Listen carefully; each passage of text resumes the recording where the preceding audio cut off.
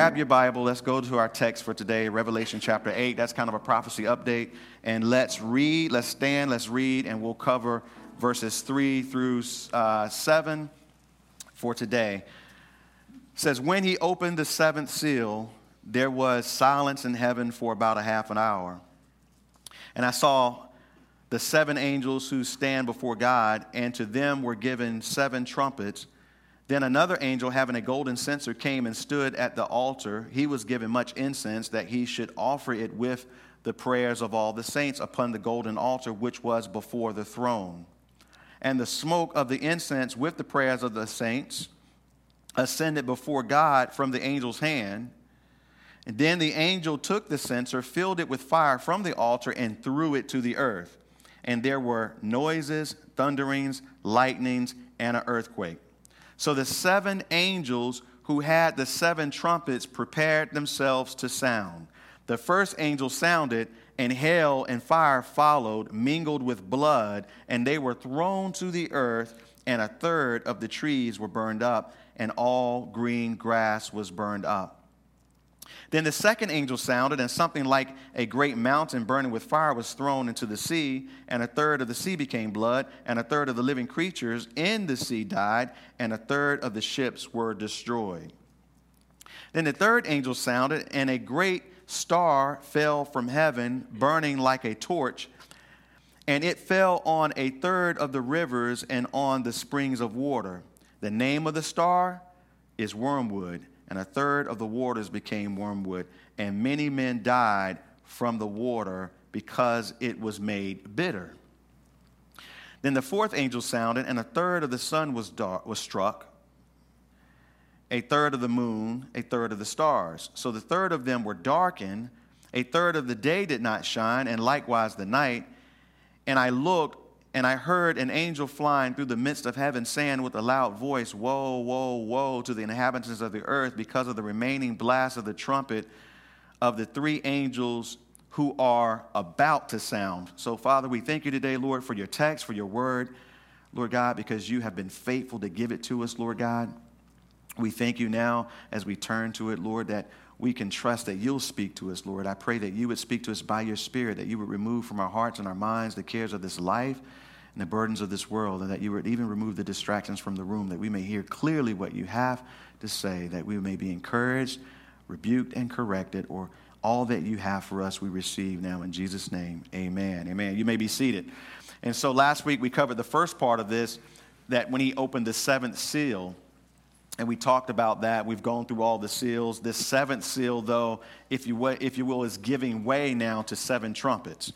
Somehow, we don't fully understand. Scholars are always divided about the succession of all of this, but we take it literally unless we shouldn't, unless there's a reason why we shouldn't, and we see these things unfold. So as he opens the seventh seal, remember, that is when we're going to begin to see the trumpets blow. But prior to the trumpets blowing, there seems to be this moment of pause, which is preparation and contemplation for what is about to happen. And so as that happens, a silence happens in heaven for the space of about a half hour. I didn't do it last week because I didn't want to be responsible, but I told you that J. Vernon McGee had a theory that he said, and I don't say it because I ain't getting in trouble, but did anybody go back and look up what J. Vernon McGee said? Anybody? And none of you did? Are y'all doing your homework? How many of you are taking notes? Raise your hand. Be honest. Okay. Come on.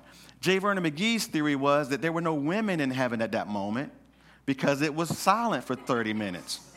I would never say that. No, seriously. I would never say that. I would never say that. J. Vernon McGee did. But you remember, no, my theory is that there's silence in heaven for the space of a half hour because of something that they notice that's happening, particularly on the throne, as God is preparing himself to pour his wrath out on the world that he has promised through the ages. You see, I told you last week that God never desired, and I'll talk about this a little bit more in a minute, he never desired anyone to perish, but that all men would be saved and come into the knowledge of truth. That's what the scripture says.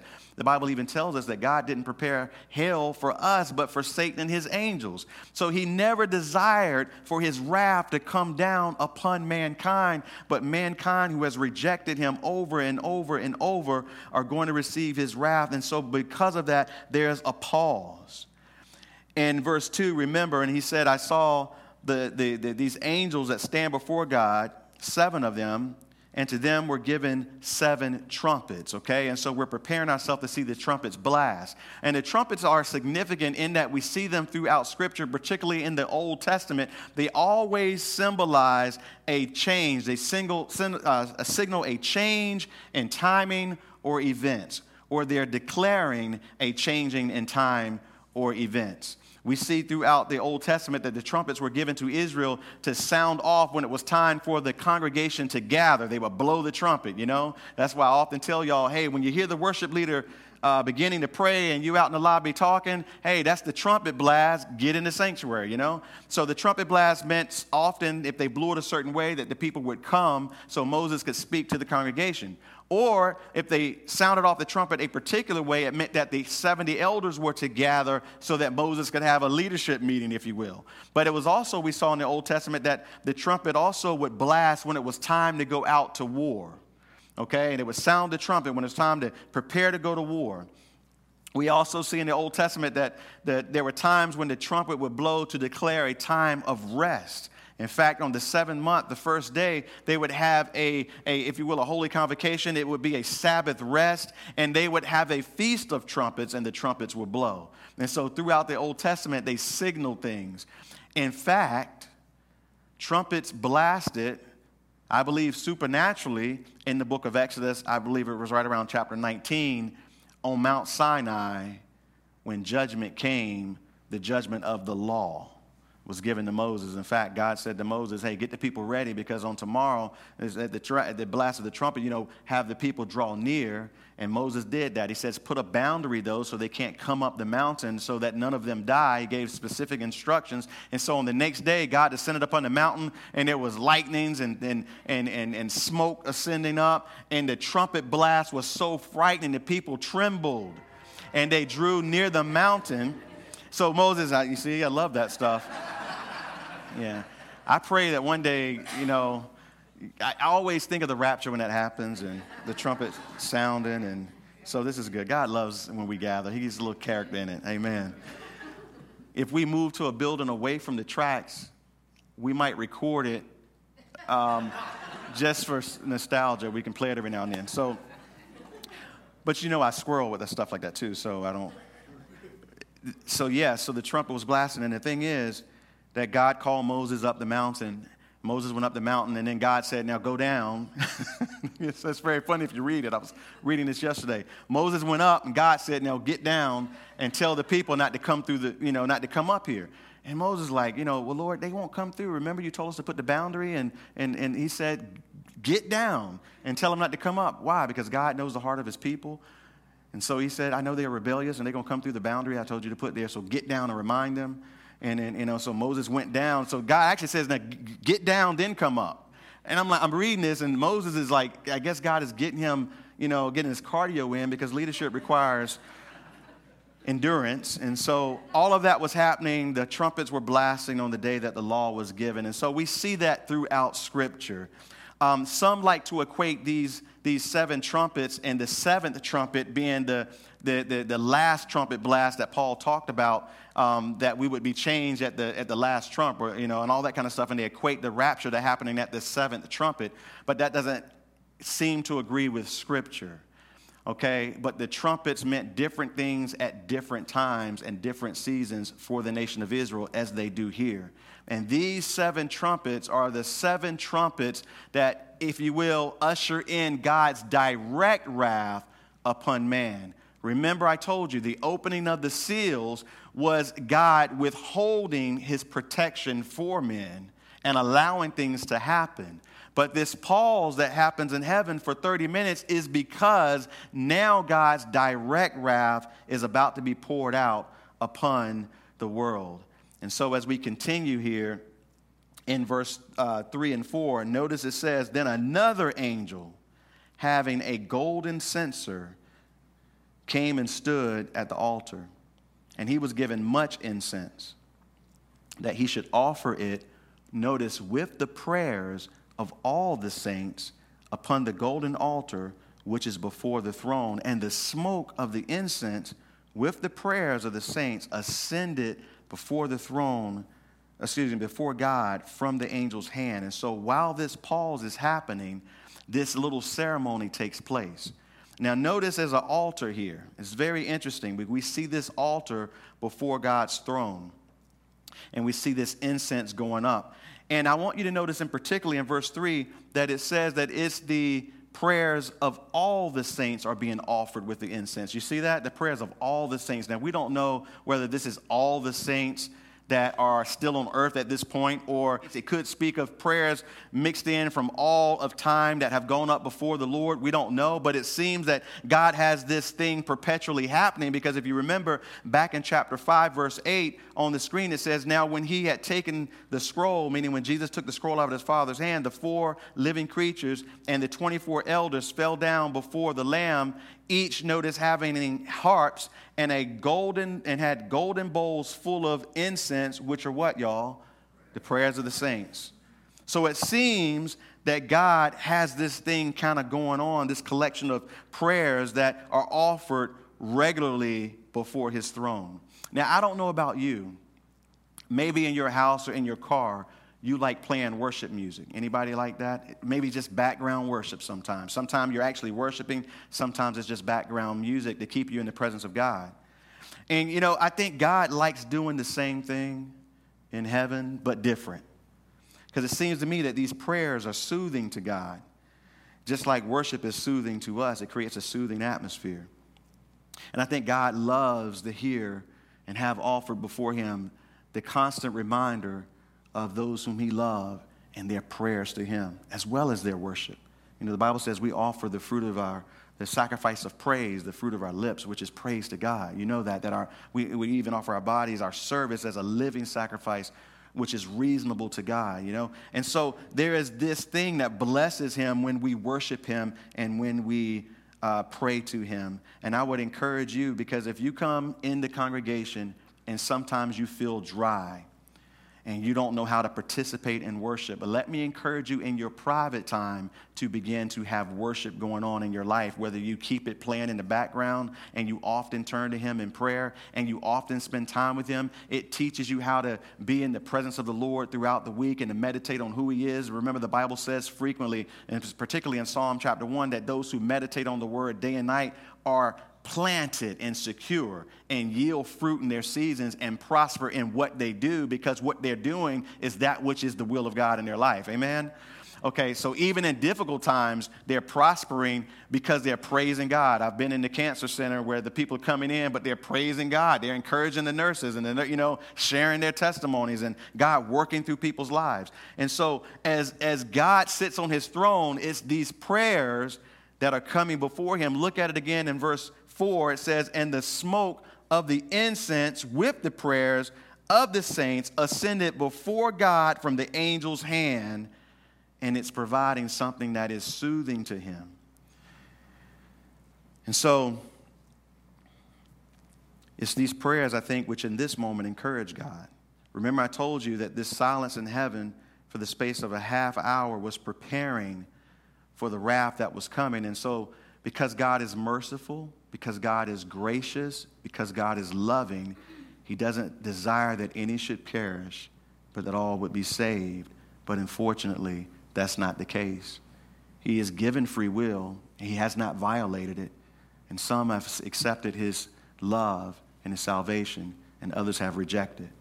And so he pauses before that. But also, I want to tell you this. It's also because God is righteous, because God is just, because God is the one who must fulfill his word, then therefore wrath must come. So these prayers, listen, the prayers of the saints are not just soothing, if you will, to God, but it's also that which encourages and even brings to God's mind and attention that he must fulfill his word, that he must pour out wrath, because that is what he has said in his word through all time, that those who reject him would spend eternity in hell, a Christless hell without God, and torment forever. And remember, it's Jesus who has said that this is the wrath of the Lamb. We see that here in the scripture, and it's Jesus who has talked about hell and even wrath more than any other New Testament preacher. And so it's that time has finally come, as we see here in the text, where God must pour out his wrath. But it's not what he desires to do. I would say for anybody watching online or anybody here, as we see that everything that Jesus has told us, we've already seen so much of it come to pass, as I remind you in the prophetic updates. We also then must realize that everything that he promises that will come, that's still to come, is coming. And so therefore his wrath is coming. And the Bible is very clear that only those who come to faith in Jesus Christ will receive eternal life. And if you haven't done that, and you're sitting here today knowing that you haven't done that, whether you are a young person, a youth, an adult, in the times we live in, every pastor, every shepherd who has love in his heart, and love hurts, love is painful. Love cost Jesus his life on the cross. The Bible says that he demonstrated his love for us, and that while we were yet sinners, Christ died on the cross. Love is painful. Our salvation was pricely, paid for by the precious blood of Jesus. We were purchased. And so therefore, wrath must come. And so if you have not come to faith in Christ, let me urge you that tomorrow is not promised, and the tribulation is not a time to try to get that right, as I've already said, because God is going to send strong delusion.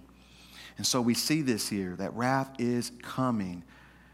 And God is going to declare it now in verse 5 and 6, as we're getting close to having to close here. Notice it says in verse 5 and 6, "Then the angel took the censer. He filled it with fire from the altar and threw it to the earth. And there were noises, thunderings, lightnings, and an earthquake." Now remember, this is the second time we've seen an altar mentioned in the book of Revelation. We saw one back in chapter 6. Y'all remember back in chapter 6, the souls of those who had been slain for their testimony, they were under the altar. Y'all remember that? Y'all remember the rules, right? Work with me? Okay. I mean, I don't have to end on time. We can just let the third service join us. I'll just keep going if y'all don't interact with me.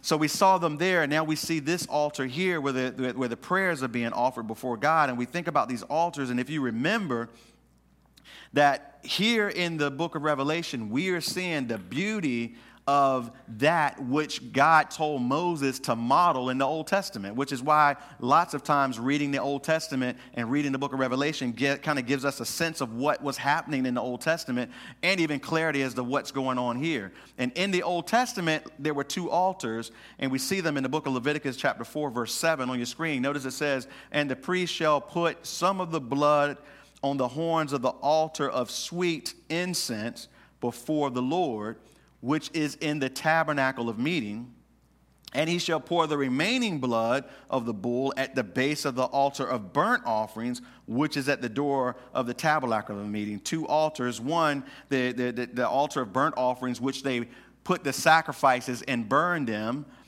But then the altar of sweet incense is in the first compartment of the holy place, and that is where the high priest burns incense daily in the Old Testament. What was he doing? If he fully understood it or not, we don't know. But what he was doing was that which the angels were already doing in heaven. And it was a picture of God in the mercy seat representing the throne, and the prayers of the saints coming before him daily.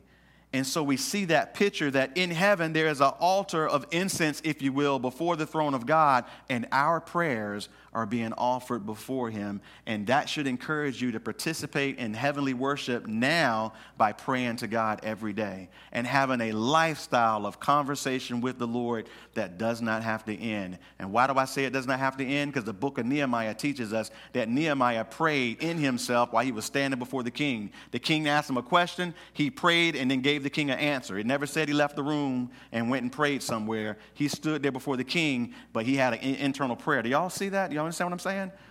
So therefore, look, because he is alive, the God of Israel never sleeps nor slumbers. God ain't taking a break. Now, Elisha when he challenged the 450 prophets of Baal, he picked on their God, which was not a God, and said, well, he must have went to the bathroom because they didn't have a God. Y'all with me, right? But we have a God who is alive and well. Our Jesus is alive and well. Amen? Never checking out. The Bible says he's always at the right hand of the Father interceding for his bride, which would be the church. That's us. Always praying for us. So let us not forget to add to the incense in heaven with our lives. Man, if he's got prayers coming before him, I want mine to be a part of I get my prayers in the bowl too. Man, maybe you don't want yours. I don't know. But don't you? Don't you? And see, we often think of it in this way because we are carnal to some degree. We think about, I want my prayers to get in the throne room because I want my prayer answered. I just, sometimes I just want to be remembered up there with everybody else. Because see, one thing I know, no matter what happens down here, the Bible says that the suffering of this time is not to be compared. It's not worthy to be compared with the glory that will be revealed in us. So no matter what happens down here, I know that our life there is glorious and eternal. I just want my prayers to be included now with the worship that's going on up there. And when I get up there, I want to join into it and be able to experience that for all eternity. Remember, we talked about that. At the end of the chapter 7, we talked about how in his presence, we will never get tired. We will long to always be in his presence, and we will have that opportunity. And so I want my prayers to come before the throne. And so that's what's happening here. So these prayers both soothe God, but they also remind him of why he's pouring wrath out on the world. So the angel took the censer, filled it with fire from this particular altar where the prayers of the saints are always being offered. We're looking at it in verse 5. And so he took fire from that altar and threw it to the earth. And you know what he just did? He just made a declaration. Wrath is about to begin. And we don't know what it looks like, but when he threw it to the earth, notice there were noises, thunderings, kind of like when the law came, and lightning, but here in an earthquake. Just like if you go back and read, Mount Sinai quaked. When the law came, it happened, and here as wrath is about to be poured out, these things are beginning to take place. And we don't have a full understanding of what this is. He says noises. Well, what noises, John? Don't you wish he had told us a little bit more? We don't know. We know Paul says, I knew a man 14 years ago who died, basically got caught up into heaven. He heard things that were unlawful to even try to repeat, so he didn't write them down. So maybe John it was too much. He's just noises, y'all. That's all y'all can get, If you tried, it'd take him a couple chapters, and we still wouldn't get it. There were noises, y'all, and thunderings, lightnings, and an earthquake. And then notice in verse 6, as we're running out of time. So the 7 angels who had the 7 trumpets prepared themselves to sound. And so we're going to begin the blast of these 7 trumpets. And at the blast of each trumpet, God will pour out a portion of wrath. And see, there's no turning back now. From this point on, it gets pretty bad. We're going to see some stuff over the next few chapters, all the way to chapter 19, honestly, which are hard to even imagine. But let's look at a little bit of it as we close. The first one, first trumpet, verse 7. The first angel sounded, and hail and fire followed, mingled with blood, and they were thrown to the earth. And a third of the trees were burned up, and all green grass was burned up. And we begin to imagine what this might be like, and we try to begin to figure it out. And a lot of the old scholars who wrote commentaries will try to spiritualize this to mean something else, non-related. And remember, I told you that one of the mistakes that the church made, and a lot of the theologians who were writing commentaries in the 1800s and 1700s were really screwing up the book of Revelation. And they didn't mean to, but where they made their mistake is because the world that they saw, there were certain things that just wasn't in place. So they figured that instead of taking Scripture literally, they would make changes to Scripture. So in other words, it's like this. Even if we just go back 100 years ago, but if you go back to 1800 and something, and some of the commentaries that I really like as far as other books of the Bible, but because there was no Israel that was in existence during that time, they began to spiritualize a lot of verses that pertain to Israel and try to apply them to the church. Of course, we got replacement theology through all of that. Well, that really messed them up when they got to the book of Revelation, and they began to do some very weird things. Like, they begin to say that a lot of these things that we saw in the 7 letters or even here as the seals are being opened, these seals represent the church conquering throughout the church age, all this kind of weird stuff, and they really get off track, okay? And so when they get to these trumpets, sometimes even there, they begin to spiritualize what all of these things might mean as though it must be some type of figurative thing that we got to reach way far out to make sense of. And in verse 7, I see no reason not to take this literally and say this: I don't fully understand what it is, but John did his best, and what he described, notice, the angel sounded and hell. Well, we know hell. We see hell when it comes down, right? So it's something in John's eyes that kind of looks like hell followed and fire mingled together with blood being thrown, and the fact that it's thrown gives a supernatural element. It's thrown to the earth.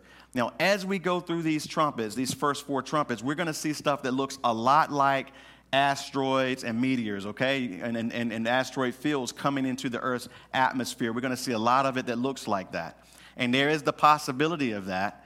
In fact, when we get to Wormwood, there are a lot of people now that think that Wormwood is going to be fulfilled by this asteroid they've named Apophis that's supposed to come into or come near the Earth in 2029. Anybody heard of that one? If you were watching the live stream when we were in a lockdown, I told you about it. Okay. Which is supposed to pass somewhere between the moon and Earth. And so a lot of people are freaking out thinking that that's the fulfillment of Wormwood. And no, not necessarily. I mean, we don't know, but I don't think that's what it is.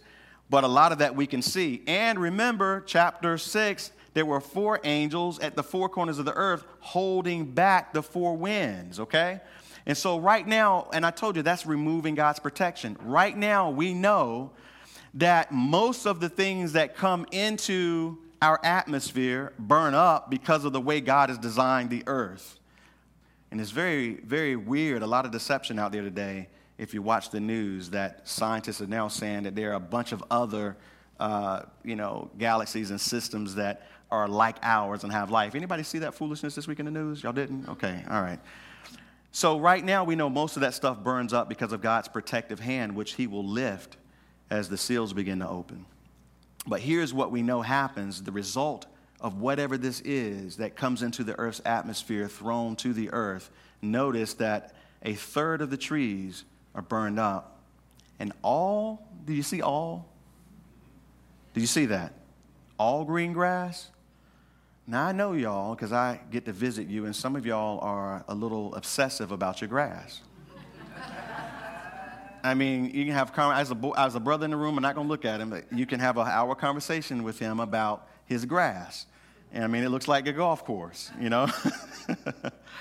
But this is going to be a destruction of those things, and we might say, well, that's okay. I mean, look, we can give that up as long as it's not destroying a third of mankind. But what we fail to understand is because of the systems that God has put in place, this has a very serious effect upon the planet. You see, when the sun shines, plants absorb the sunlight, they produce energy and end up releasing oxygen into the air. We know that, right? We understand that our atmosphere is 21% oxygen, and we need oxygen to live. Oxygen is a byproduct of plant life and the processes that they have, as well as marine life. Okay, we understand that. And so, look, we inhale that oxygen for survival. We know that. We exhale carbon dioxide. Plants require carbon dioxide. So there's this, if you will, this process in which God has put in place that causes life to exist and thrive. And so every time we breathe in that oxygen, and I don't take it for granted now, I had to spend some time in the hospital this week visiting, and I was allowed to come in and visit. And I say the doctors, the nurses, the people working there, God bless them. All they want is to walk outside for a minute and breathe, because when you got to wear a mask for most of your day, some nice oxygen is a blessing. When I got outside, I was just like, But yes, but we breathe that oxygen in, and we take for granted how much plant life works to provide that and help that.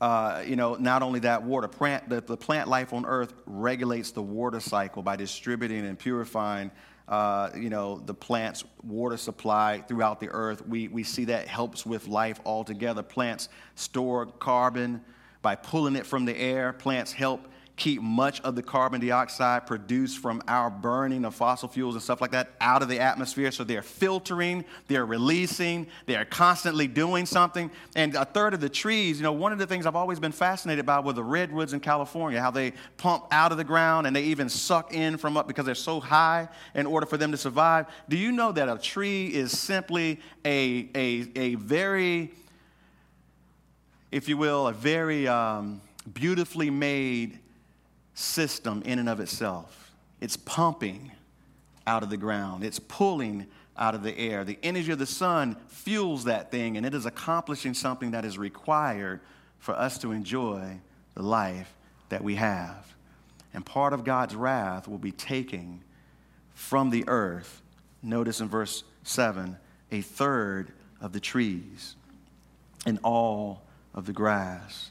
And from that point, listen to me, from that point, because we're out of time, as the worship team makes their way up, we haven't even gotten to the second trumpet.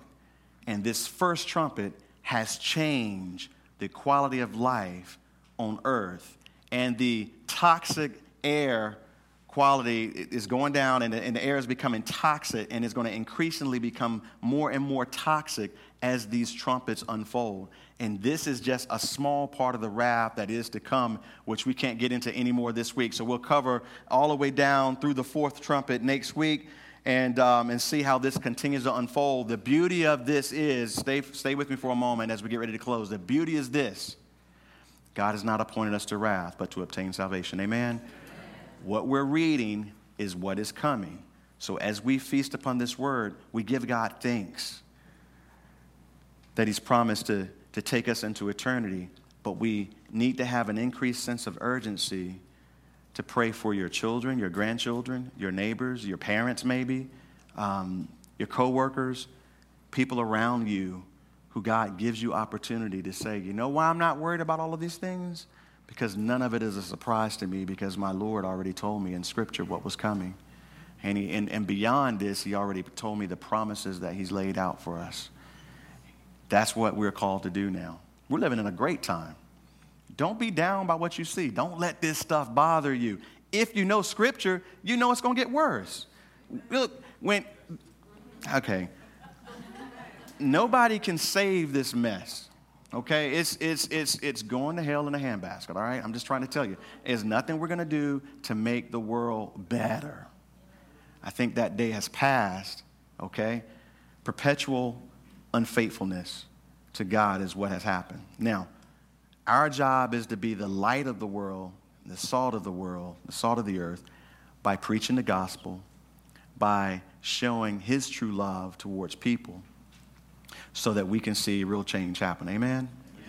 You got people who worship Satan in Raleigh today trying to create chaos to bring in a world government. They're going to get their world government. They're going to get their leader. They will. But we know who ours is. Amen? So July 4th, it looks like we'll gather at the square, by the way, to pray.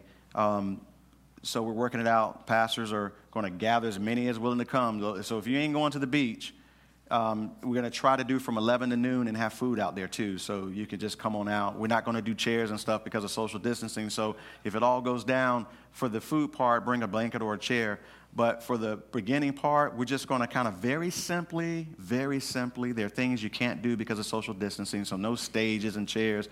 Very simply, we're going to worship and pray. We're going to sing songs. No matter how many churches come, we'll sing the simple songs that all the congregations that come know, like Amazing Grace. If you don't know that one, we might need to share the gospel with you. Anyway, every Christian can sing Amazing Grace. How sweet. So we'll sing, we'll pray, we'll sing, we'll pray. Police chief will be there. If anything changes, though, I'll let you know next week. But that's the plan right now. That's a loose plan. So let's pray. Father, we thank you, Lord God, for allowing us to be here today and for your faithfulness to us. You are the faithful witness. Lord Jesus, we thank you for saving us and for keeping us. And so as we go out of this place today, I pray that you would Lead us through this week, each person through this week. Protect them in their cars, their homes, their jobs, marketplaces, wherever it is that we go, that you would be with us and protect us, Lord God, reminding us to call upon you, to thank you, to conversate with you, Lord God, in prayer, to worship you, Lord God, with our lips and our lifestyle. We love you and thank you in Jesus' name. Amen. Let's sing.